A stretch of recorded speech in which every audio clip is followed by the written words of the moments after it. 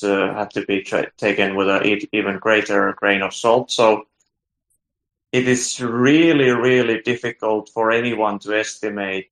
I mean, obviously, we all hope for a Ukrainian victory, and I think from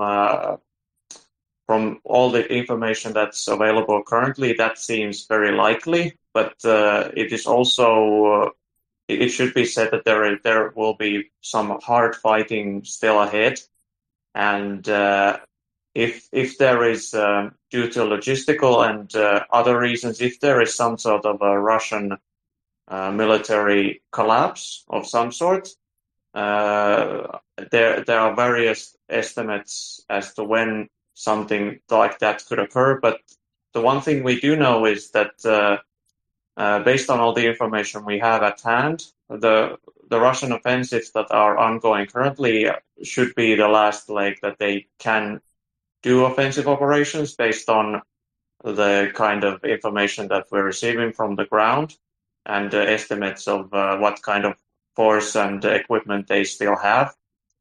But beyond that, it's really hard to estimate any sort of timetable for a Ukrainian victory because, like I said, there is simply too much that we don't know. So to the time frame that you suggested, I'm sorry, but I can't really comment on whether or not how correct that is. I hope that satisfies. Yeah, Right, sure. right. I could also add a bit of things. So, as you can see, after almost 3 months of war, right? So it's the third month right now.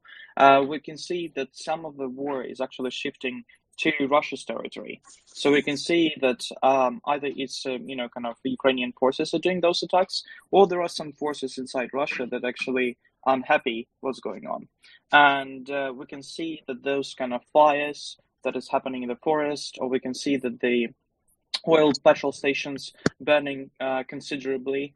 It tells us that basically the resistance is only growing, and that's what probably will speed up the end of the war. The next thing, and I think what is crucial date, and everyone is expecting the date, is actually 9th of May. And the reason for that is because we, as far as we know, Putin is obsessed with dates, and he wants to be a second Stalin in this sense. He wants to show some sort of parade on the 9th of May. And for the parade to occur, of course, you have to have a certain type of victory.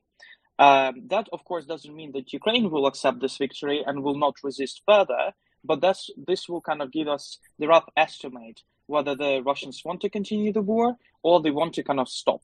By some official, kind of information what we have, the Russians kind of, when they were expecting this war to occur, even with taking Kiev, they were expecting the war to continue until September. So assume some of the reserves that they are until September of this year. But yes, as I mentioned previously, let's see what's going to occur on the 9th of May and consequently on 10th of May, and that's going to give us a rough estimate how long this war will continue. Thank you. Anyone else wants to speak? Right.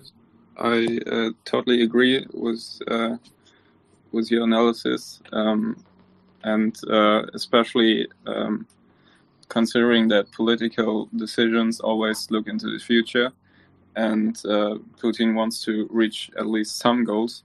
He said at the start of the invasion. I believe he will set new goals or set a political future for his goals. And given that nothing is moving for the Russians in Ukraine, he's going to have to take some decisions. Yeah, not really militarily, but at least politically. Yes, and the one thing that we can estimate with a certain amount of probability is that the Russian offensive capabilities will continue to degrade, whereas the Ukrainian abilities for offensive operations will increase. So that's right. Definitely a good sign. Right. Just looking at the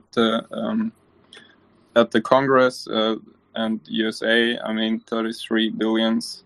That's enough to supply Ukraine until the end of the year. And Russia, I mean, they're being sanctioned and they don't have the same capabilities to supply their own troops, even though they have local advantage. I mean, yeah. Just to, kind of highlight one of the things is that we shouldn't forget that, Germany and other European countries, and as well as Asian countries, they still continue to buy Russian oil, which essentially fuels this war. So even though they're under sanctions, unfortunately, the gas and oil is still being supplied. So even though the budget is reduced due to the price changes with the oil and with the gas, at the moment they feel very comfortable in this sense. Yes, Louis, and then Peace for Ukraine. Hi, good morning again.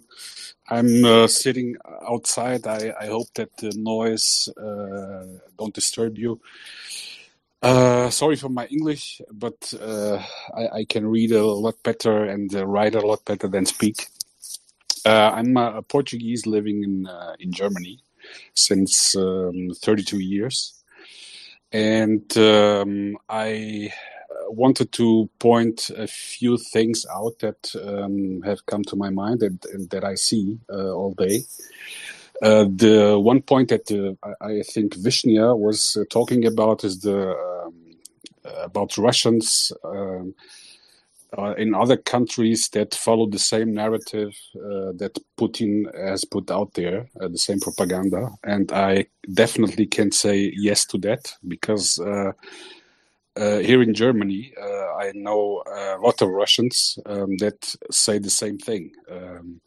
Not exactly maybe the same thing, but they say, yes, war is bad, but Ukrainians have the same fault because there are a lot of Nazis inside. So here in Germany at the beginning, the media tried to not condemn all Russians because of this war and say that this is only Putin's war. But now I have to admit that it's really a big part of Russians, also in other countries, that accept this war and support it. My wife works at nurse, where she had the last 2 years really a lot of work because of COVID. And because of personal shortage here in Germany and medical offices, they have a lot of Ukrainians, Russians, and other countries as nurses too.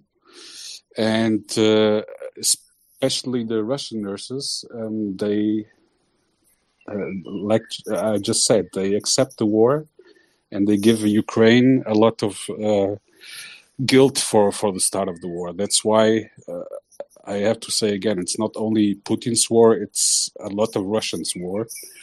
And that's what makes me afraid of.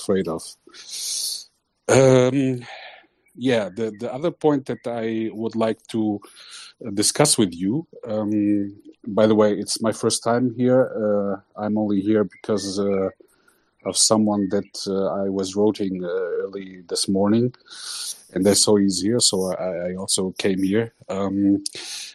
The other point that I would like to discuss with you is what Lavrov said in the past days regarding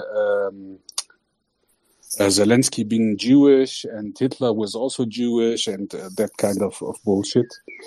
I have a theory that this, what he said, is a very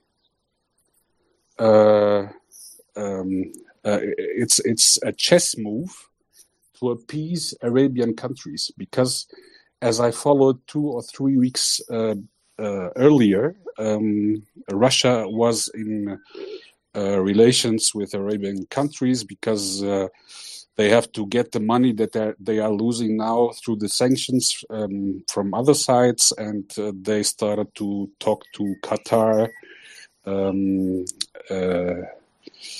I don't know it in English. Arabian Emirate,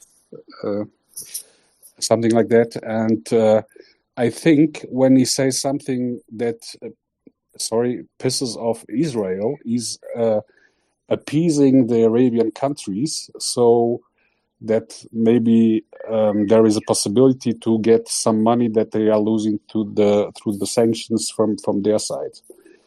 What do you think about that? And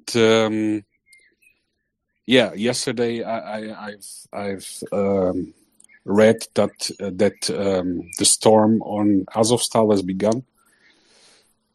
So I think it's simply the motive that he needs something to present on the 9th of May. And at least he must say Mariupol or Azovstal or the battalion Azov has been defeated, and that will be his victory on the 9th of May. Do you see that also that way? Thank you. Okay, so just to respond to a few things. So the first one, you were asking specifically Lavrov whether he pisses off, Israeli forces and so on. Well, we do not know, but we know that Saudis are somehow aligning with Russians in this sense. So when European Union was asking whether it's possible to receive kind of supplies from there, or whether it's possible to decrease the price of oil by, increasing the demand, increasing the supply on the market, Saudi said no. And basically, Russians, whenever the Americans try to speak to Saudis, they always try to, kind of stop those negotiations and, kind of not allow basically the forces to unite in this sense and to increase the supply, which result will decrease the price that is currently on the market, and that is quite crucial. So Russians are playing quite heavily on this side, but I don't know. I wouldn't say that they're doing specifically just to piss off Israelis to play on the Saudi side. I think Lavrov is just doing stupid mistakes as he had reportedly done before. So if you remember how he publicly stated that the journalists are fools and everything, I think he's just in the sense thug. And unfortunately, when he does those type of statements, it's due to his poor knowledge, I would say, rather than trying to play some sort of vault arena, some sort of other type of things. And the second thing, the second question that you said regarding 9th of May, could you just repeat that, Pete, please? Yes, I think the fact that the storm of Azovstal started yesterday is because they need a victory for the 9th of May. They need to at least present Mariupol or the defeat of the Azov battalion as a victory. And that's why they started yesterday. So they have enough time till the 9th of May to defeat Azov. So regarding that, yes, we know that basically Russians are preparing the parade, and there are some multiple reports about the Russians preparing the parade on the bones of those Ukrainian people buried there. But I think what we should remember is that they managed to release some of the forces that were sieging Mariupol for quite a while now. So some of the forces, they went back to join the the forces, the Russian forces, basically on the east of Ukraine and some of them on the south. Whereas this little bit of group that is left near Mariupol, they will probably and essentially try to get to Azovstal. The problem is the reports that we are hearing right now, the Mariupol Ukrainian forces, they are fighting very hard and so on. But for example, yesterday I've heard quite a lot of Ukrainians died, unfortunately, and we hear those, we have a certain type of jet lag. So we hear about the Ukrainian deaths that are happening in Mariupol a bit with a delay as well. So we don't really know how many of the Ukrainians are still in Azovstal. But, kind of Ukrainian government is doing everything what they can to get the citizens out of there and so on. And I think, yes, of course, for 9th of May parade, they will include Mariupol as their own victory. They will try to claim that, Kherson is under the, kind of not occupation, but they liberated Kherson, and they will try to do the referendum, because we've seen multiple reports them trying to organize those referendums. We've seen multiple reports they're trying to put the, pro-Russian or Russian even people in those areas. So assume there's going to be a whole, like a little candy presented to the Russian nation, or in this case on the 9th of May. Thank you. Peace of the Ukraine. Hi, hello, and bom dia, Luís. Tudo bem? Olá, bom dia, tudo. Sorry for the Portuguese interlude.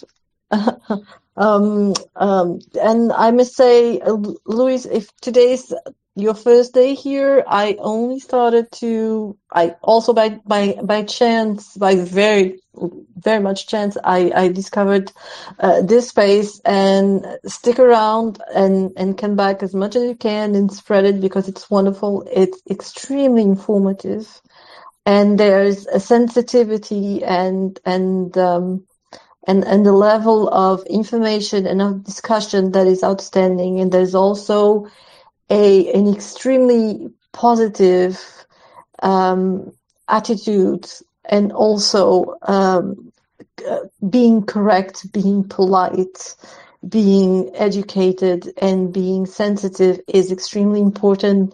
And there's a lot of good values among this group that I really appreciate and love. So that's my very first recommendation. Come back, spread, share. I will. Thank you. Also have a look to that is sitting on the nest, Maria Aid. It's what the work they are doing on the ground, because they have boots on the ground. They are bringing important support, essential support to the soldiers, to the front lines. It's very important. So whatever your friends can contribute, even just by retweeting or sharing that information. These are lovely people, and they are doing lovely things for our beautiful sisters and brothers from Ukraine that deserve nothing less than our support and our good faith. So that's really my recommendation. And if I'm being too long, please kick me out, Mikola, and for the other people. We are talking about the 9th of May, and I would like to sort of repeat a bit sort of my suggestion that I brought yesterday, which was, we know that for Putin, the sort of significance or mystic about the 9th of May is very important to him. We don't care. It's his own date. Let him have it. For us here in Europe, 9th of May represents Europe's Day. So my suggestion yesterday, sort of my idea, is that we start sending out some tweets about 9th of May, and that we put out or print out the Ukrainian flag along with European flag, because I have no doubts that Ukraine will become part of EU. For me, they're already part of EU. It's not signed, but it will come. We'll stop this war. They'll integrate, and they will flourish, rebuild and flourish with us. So the idea is that we sort of spread around in social media the idea that for 9th of May, which is Europe Day, and that we are happy about Europe Day, and we are spread around the blue and yellow from Ukrainian flag, which is also the EU flag, same shades. It's just a smidge darker. The EU flag.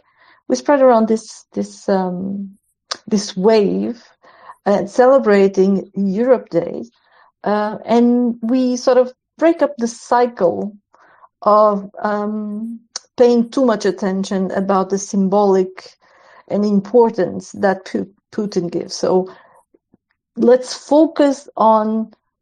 I'm not saying let's forget about the war, because that is impossible.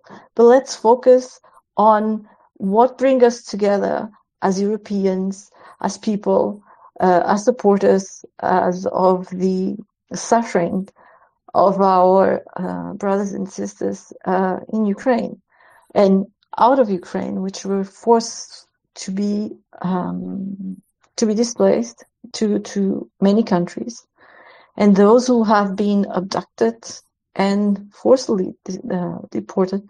Let's not forget them. Let's remind them. Let's break around and spread around this sort of blue and yellow wave of positive for Europe Day that will be next Monday on 9th May. Which then I will come to my sort of second point.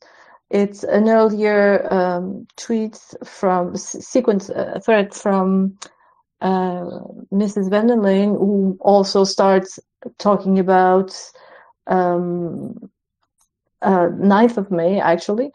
And she's already indicated, and I really liked her sequence of new package of sanctions. Oil ban is included, phased, unfortunately, but is included and iterated. She repeated behind on this sequence of tweets a recovery package for Ukraine, and I think it's something we already discussed here quite a few times. Axel, who's a wonderful person and gives so much information. I've learned so much. I think I've learned more with Axel in this past week that I've discovered the site that I've learned in perhaps 1 year of simply reading on my own. They're talking about a recovery package, and I think we discussed about bonds for reconstruction of Ukraine. And personally, I'm around about 50 years old. I intend to pre-retire between 55 and 60, and I intend for sure to invest part of my savings into Ukraine, into the recovery package, for sure. That's granted, and I'll put my money where my mouth is. That's a promise. So I would love, perhaps, if someone can pick up on what Mrs. van der Leyen is bringing to the table with her message, because I think it's important. She starts actually her tweet from 3 hours ago where she says, "Soon we will celebrate Europe Day, a day to reflect on our union, but also on the future of the EU, which today is also written in Ukraine." And I will stop now. Thank you. Thank you, Peace for Ukraine. Jan, as you talked before, I will invite you to talk a bit later. We have a new speaker called I like Wendy. So I like Wendy, go ahead. And then Jan, you'll be straight away after him. Thank you, Mikola and Axel. I didn't have my hand up before Jan, so I'm very, very happy to go second. I don't want to jump the queue. That's absolutely fine. Jan, go ahead. Well, it will fit into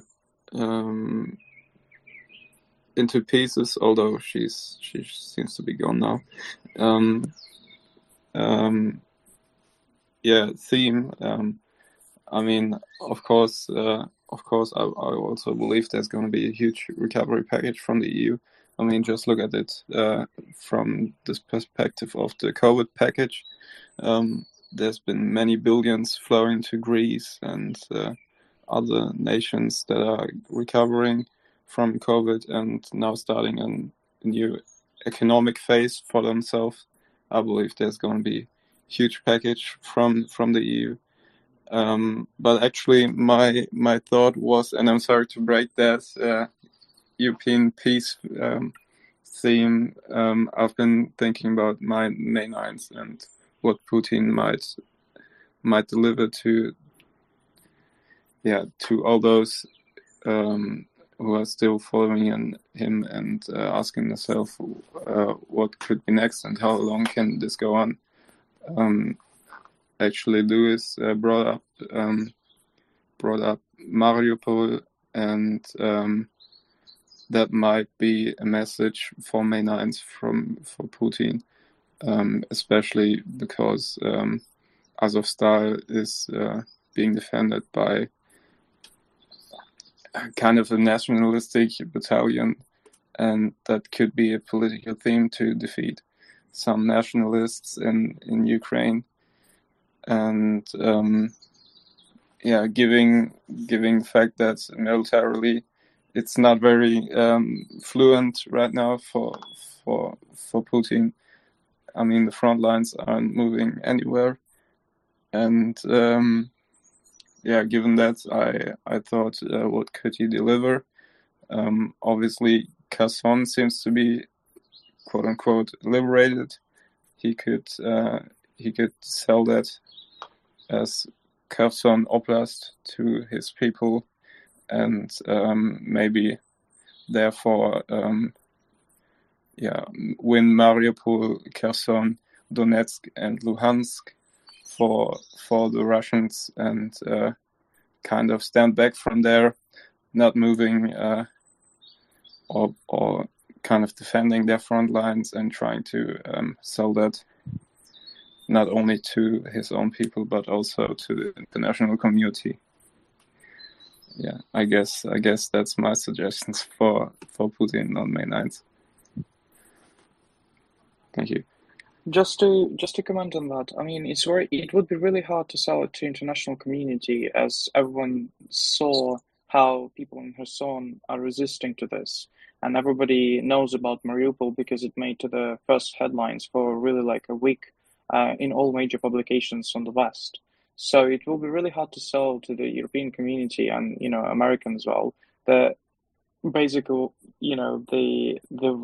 those liberated villages, they're really liberated, right, or the cities.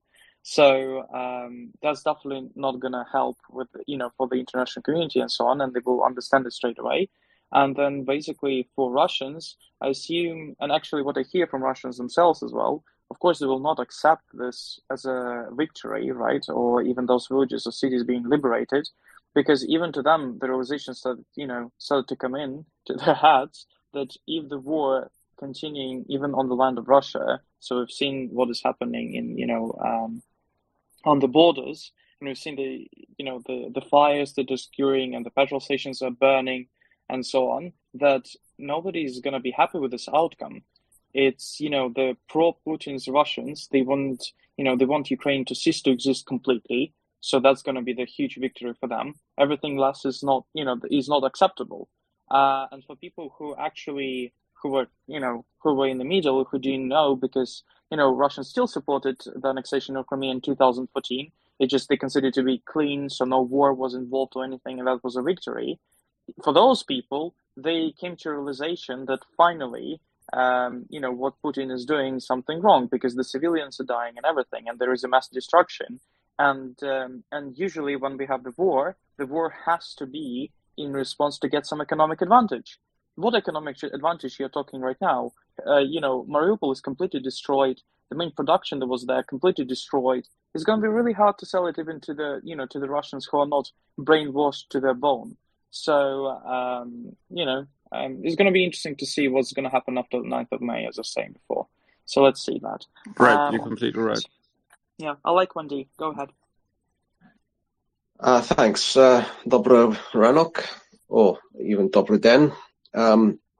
For our Ukrainian listeners, thank you, Mykola Axel Ferline, for your constant and engaging co-hosting. I share the sentiments of the previous speaker. I think it was Peace for Ukraine, but I think it would be wrong for any country or continent to take to claim any kind of ownership over May the 9th. I think May the 9th should be Ukraine Day.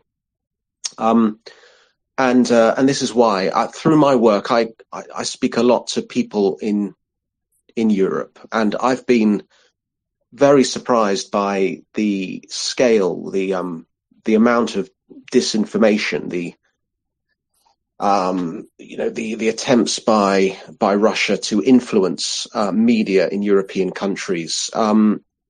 And I've been amazed by the prevalence of certain narratives, particularly concerning the Bucha massacre, which is in some, I can't say which in a public space, but for some is still questioned by certain people in certain European countries.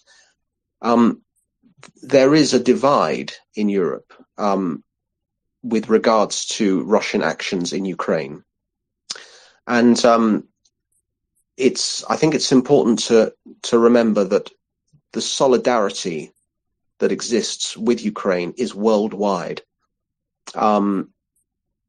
Ukraine faces an existential crisis, and this is also an existential crisis for many countries across the world due to the importance of Ukraine's exports. And I think it would be much better if the international solidarity, which is there for Ukraine at the moment, was it was focused on, of course the European Union can help. That's going to be very important. But I think, just to call May the 9th Europe Day would be ill-advised. May the 9th should be Ukraine Day. Ukraine is fighting Russian fascism. It cannot be any clearer than this. Ukraine has been invaded by people who wish to exert military and public control at the barrel of a gun over a democratic, peaceful people in a country which is very important with regards to feeding the world. And it requires an international movement. We've already seen that in the very brave volunteers that are fighting for the Ukrainian Foreign Legion. And I know I'm kind of repeating myself because I phoned up yesterday to say the same thing, but I think an international construction effort, needs also to occur, and this should not happen when the war finishes, whenever that is. The dictator's regime in the Kremlin will die hard, and it will probably take a long time to die. Ukraine will need consistent solidarity. I don't think it needs, gestures of certain gestures concerning May the 9th, apart from just to say that this is Ukraine's Freedom Day, Ukraine's Day of Freedom. I think there will be many people during this war and post-war who are willing to go over to Ukraine and support the rebuilding of it, whether that just be a single brick in a power station or a single joint welded to repair a hospital. This really is a cause unlike any which has been seen in Europe since the Second World War. I think a recognition of the international solidarity as opposed to simply continental solidarity is required. If Ukraine wants to join the EU, that's great for them. But there is a divide in Europe. We can see that in Hungary, which is operating basically as a Russian asset. Its leadership is, at least. The power of international solidarity here cannot be understated. The willingness for people from all over the world to help this country, regain its ability to feed countries outside of its own. Things can happen quickly if people will them to. So I hope that happens. Okay, thanks. Thank you for your comment. I actually found quite interesting a comment that was made by Ina Sofsun. She's deputy head of Golos Min party, and what she said is that if Hungary continues to block anti-Russian sanctions on energy, the EU must take a tough stance. It is possible to take away the right to vote in Hungary and stop Hungary's veto.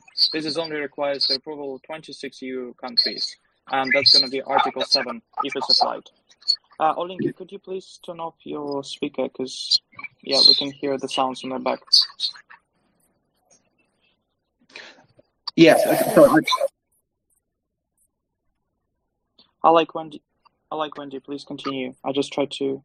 Thank you. I was just going to say that, I mean, the words and the diplomatic words in this case are very well, but it doesn't prevent Hungary from blocking Antonov cargo flights from Hungarian airspace, which loses precious minutes, which impacts on precious lives on the ground in Ukraine. There is a divide within European Union countries. That divide just needs to be steamrolled over by a wave, the wave of international solidarity which exists now, and which can be used as a great force for good. That's really all I have to say on that. Thanks for giving me the chance to speak. Thank you. And you can drop me down. Thanks. Slava Ukrainian.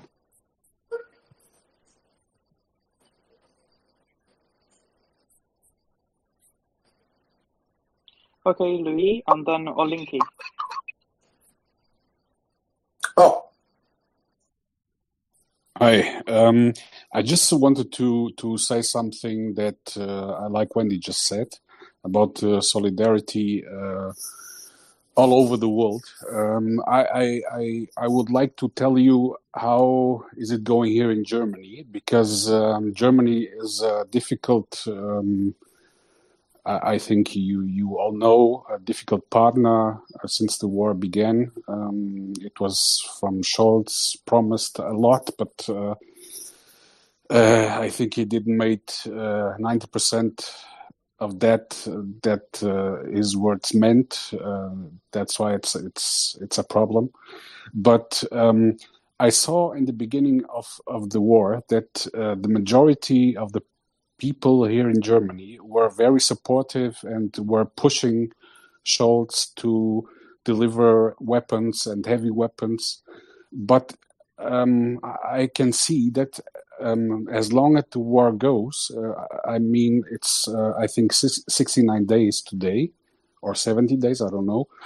But as long as the war goes, the support is dropping, because the people think here in Germany that the support is dropping as a nuclear propaganda in Russia gets more tough. So for the beginning of the war, I think over 70% of the people were in support of delivering heavy weapons.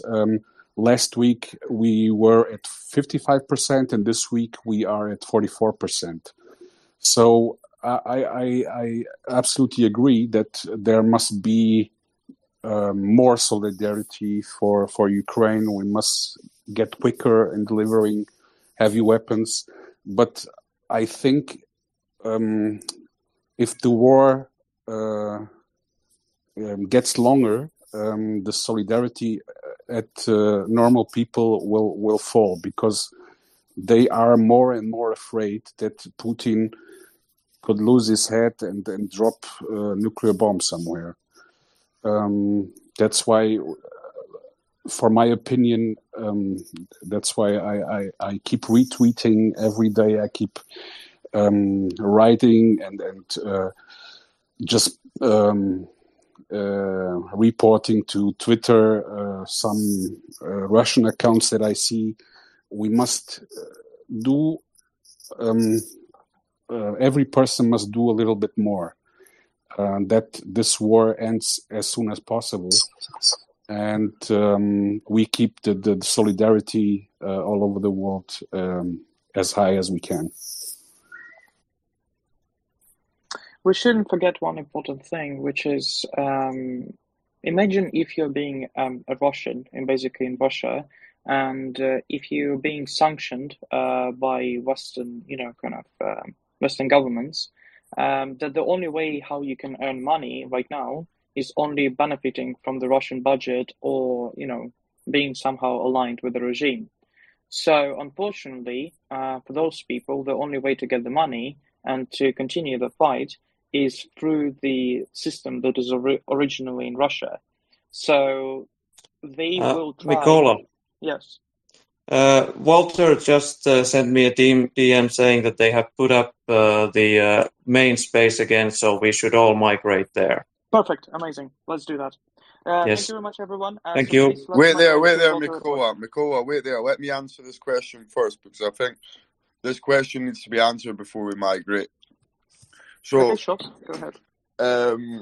On the May the 9th thing, yeah, I think a lot of people need to realise this is just it's a fantasy of Putin's, right?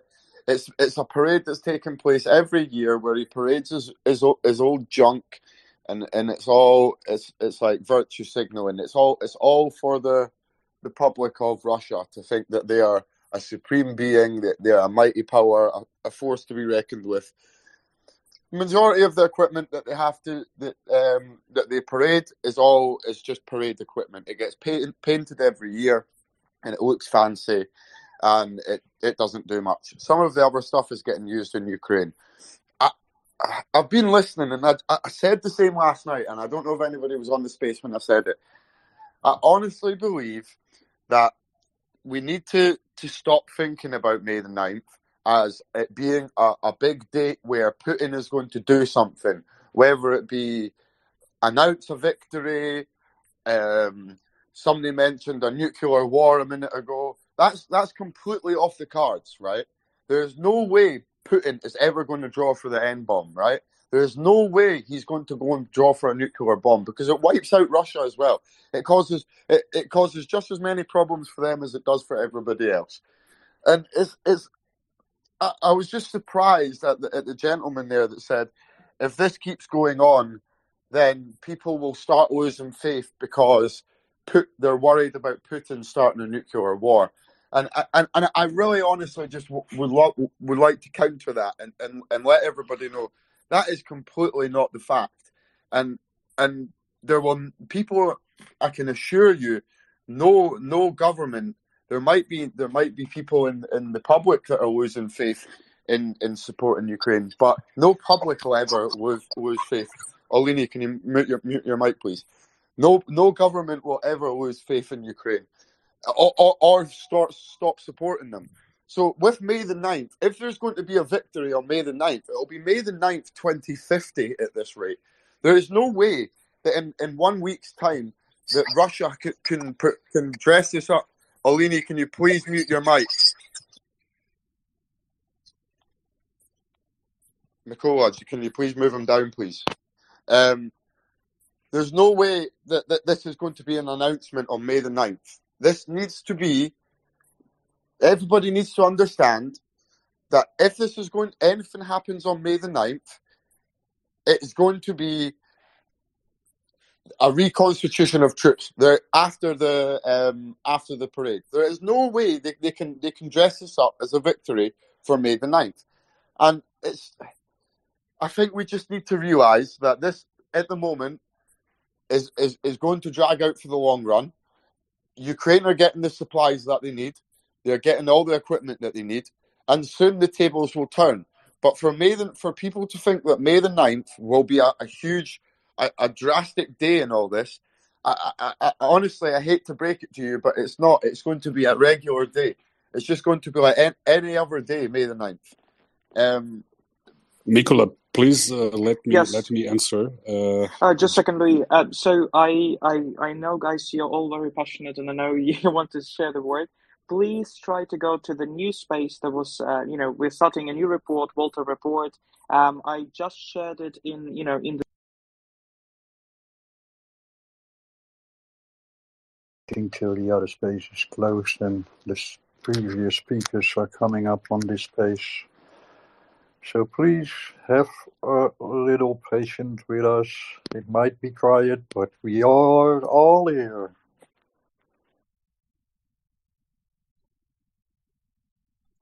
In the meantime, you can retweet this page if you would. It's the blue button with the plus in the right lower corner. Please do that so we can get more people up here. So we have Osint here, and Ancient, and Louis back, and Auntie is also here. Nice, we are getting them up here. Have a few moments, please.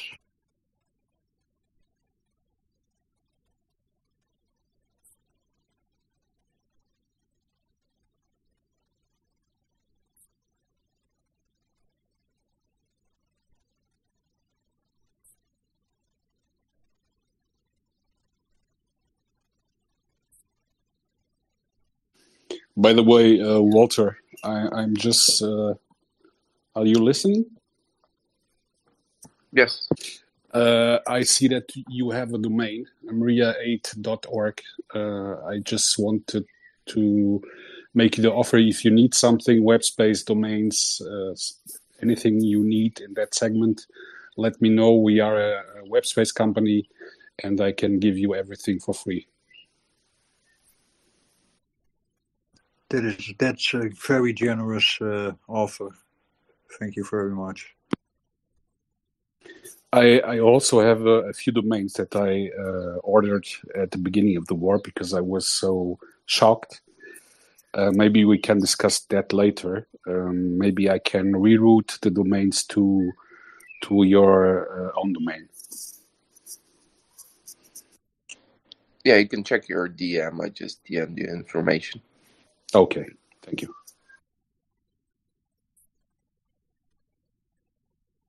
Now we have Maiko already again here as co-host, so we can go.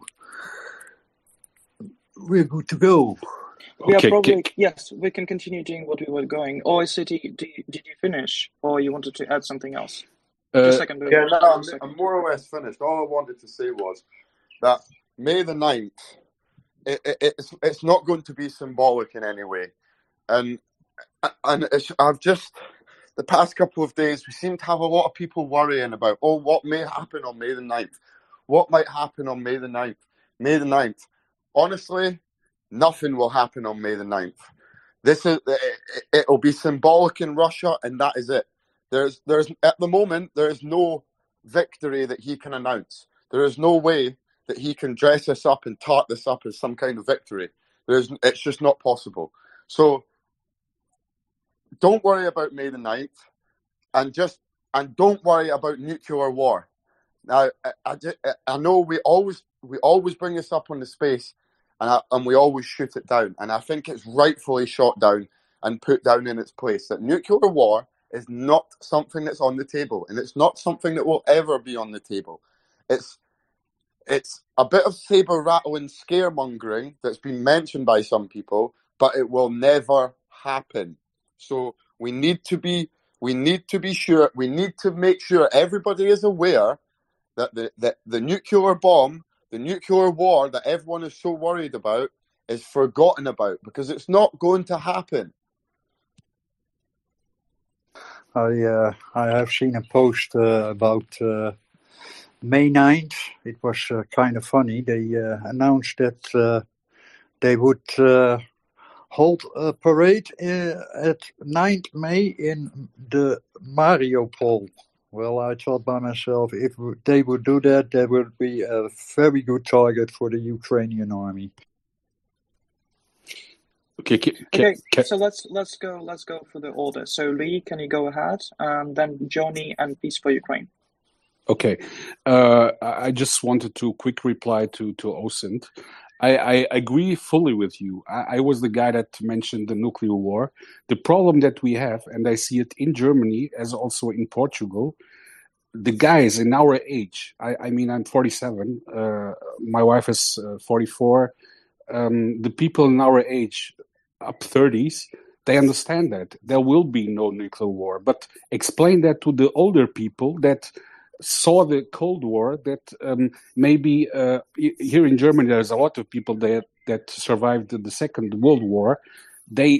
That's the most thing that they are afraid of, that Russia as a world power will lose its head and just drop a nuclear bomb.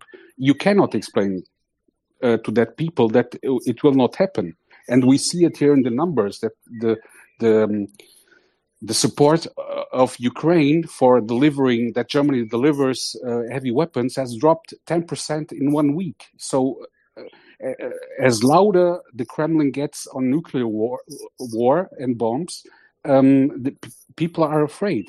We understand that, but older guys and newer guys, my kids are 16, they don't understand what's really going on. But you cannot explain that it will never happen, because that's the main issue that they have, that it might happen. No, I understand that. I understand that, and it is obviously it is a lot age related. Certain age brackets have more fears than others, which is understandable, especially people that maybe survived through World War II. They know. Well, let's not get into that. They know what can happen, but I honestly believe that it needs to be. There needs to be reassurance from the higher ups and everybody in every government, whether that be British government, German government, Portuguese government, French government, whatever. Their higher ups need to come out and make all their public aware, and all their nations aware. This is not going to happen. It's not going to happen. And I understand what you're saying. I do. I totally understand. But what we need is some sensible people to tell everybody it's not going to happen. So just one thing. Let me just add one thing, and I'm finished. The problem here, especially in Germany, is when Scholz gets into the media and says, last week about 30 intellectual people signed a letter to Olaf Scholz and asked him not to deliver heavy weapons to Ukraine because they are afraid of nuclear war. And Olaf Scholz came to the media and said exactly that we, the German people, are afraid that we start a nuclear war. So when the highest boss on the country says that on television, of course, there's a lot of people that listen to that. And that's a problem here in Germany. No, I get that. But what annoys me about that is when Olaf Scholz says this. Well, what would Olaf Scholz say or do if everything went Pete Tong and everyone turned around to Germany and said, "Sorry, we're not helping you because you took that decision with Ukraine, where you all thought that Putin was going to drop a bomb, so you refused to help him." If we all took that mentality, we would be fucked. And I'm sorry for the French, right? But if we all took that mentality that, oh, we can't help Ukraine because we're scared that Putin might do something, there's no point in the EU, there's no point in NATO, and there's no point in us supporting Ukraine. And that is what's totally counterproductive with all of this.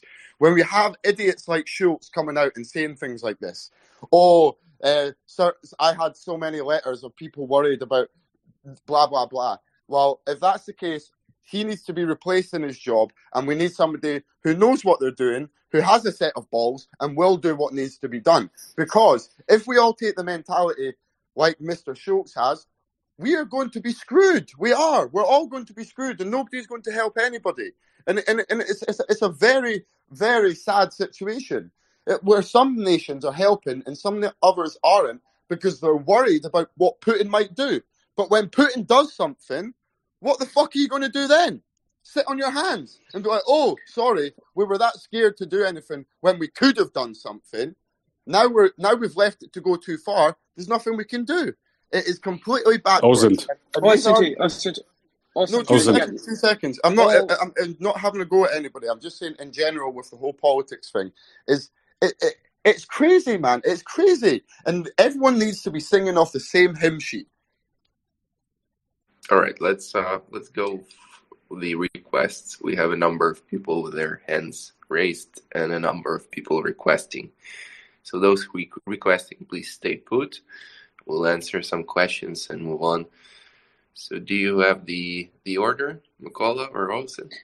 Yes, so I believe it was Johnny, and then it was Peace for Ukraine, and then we're gonna go, that is Lee and Marek, and then Julia. Thank you.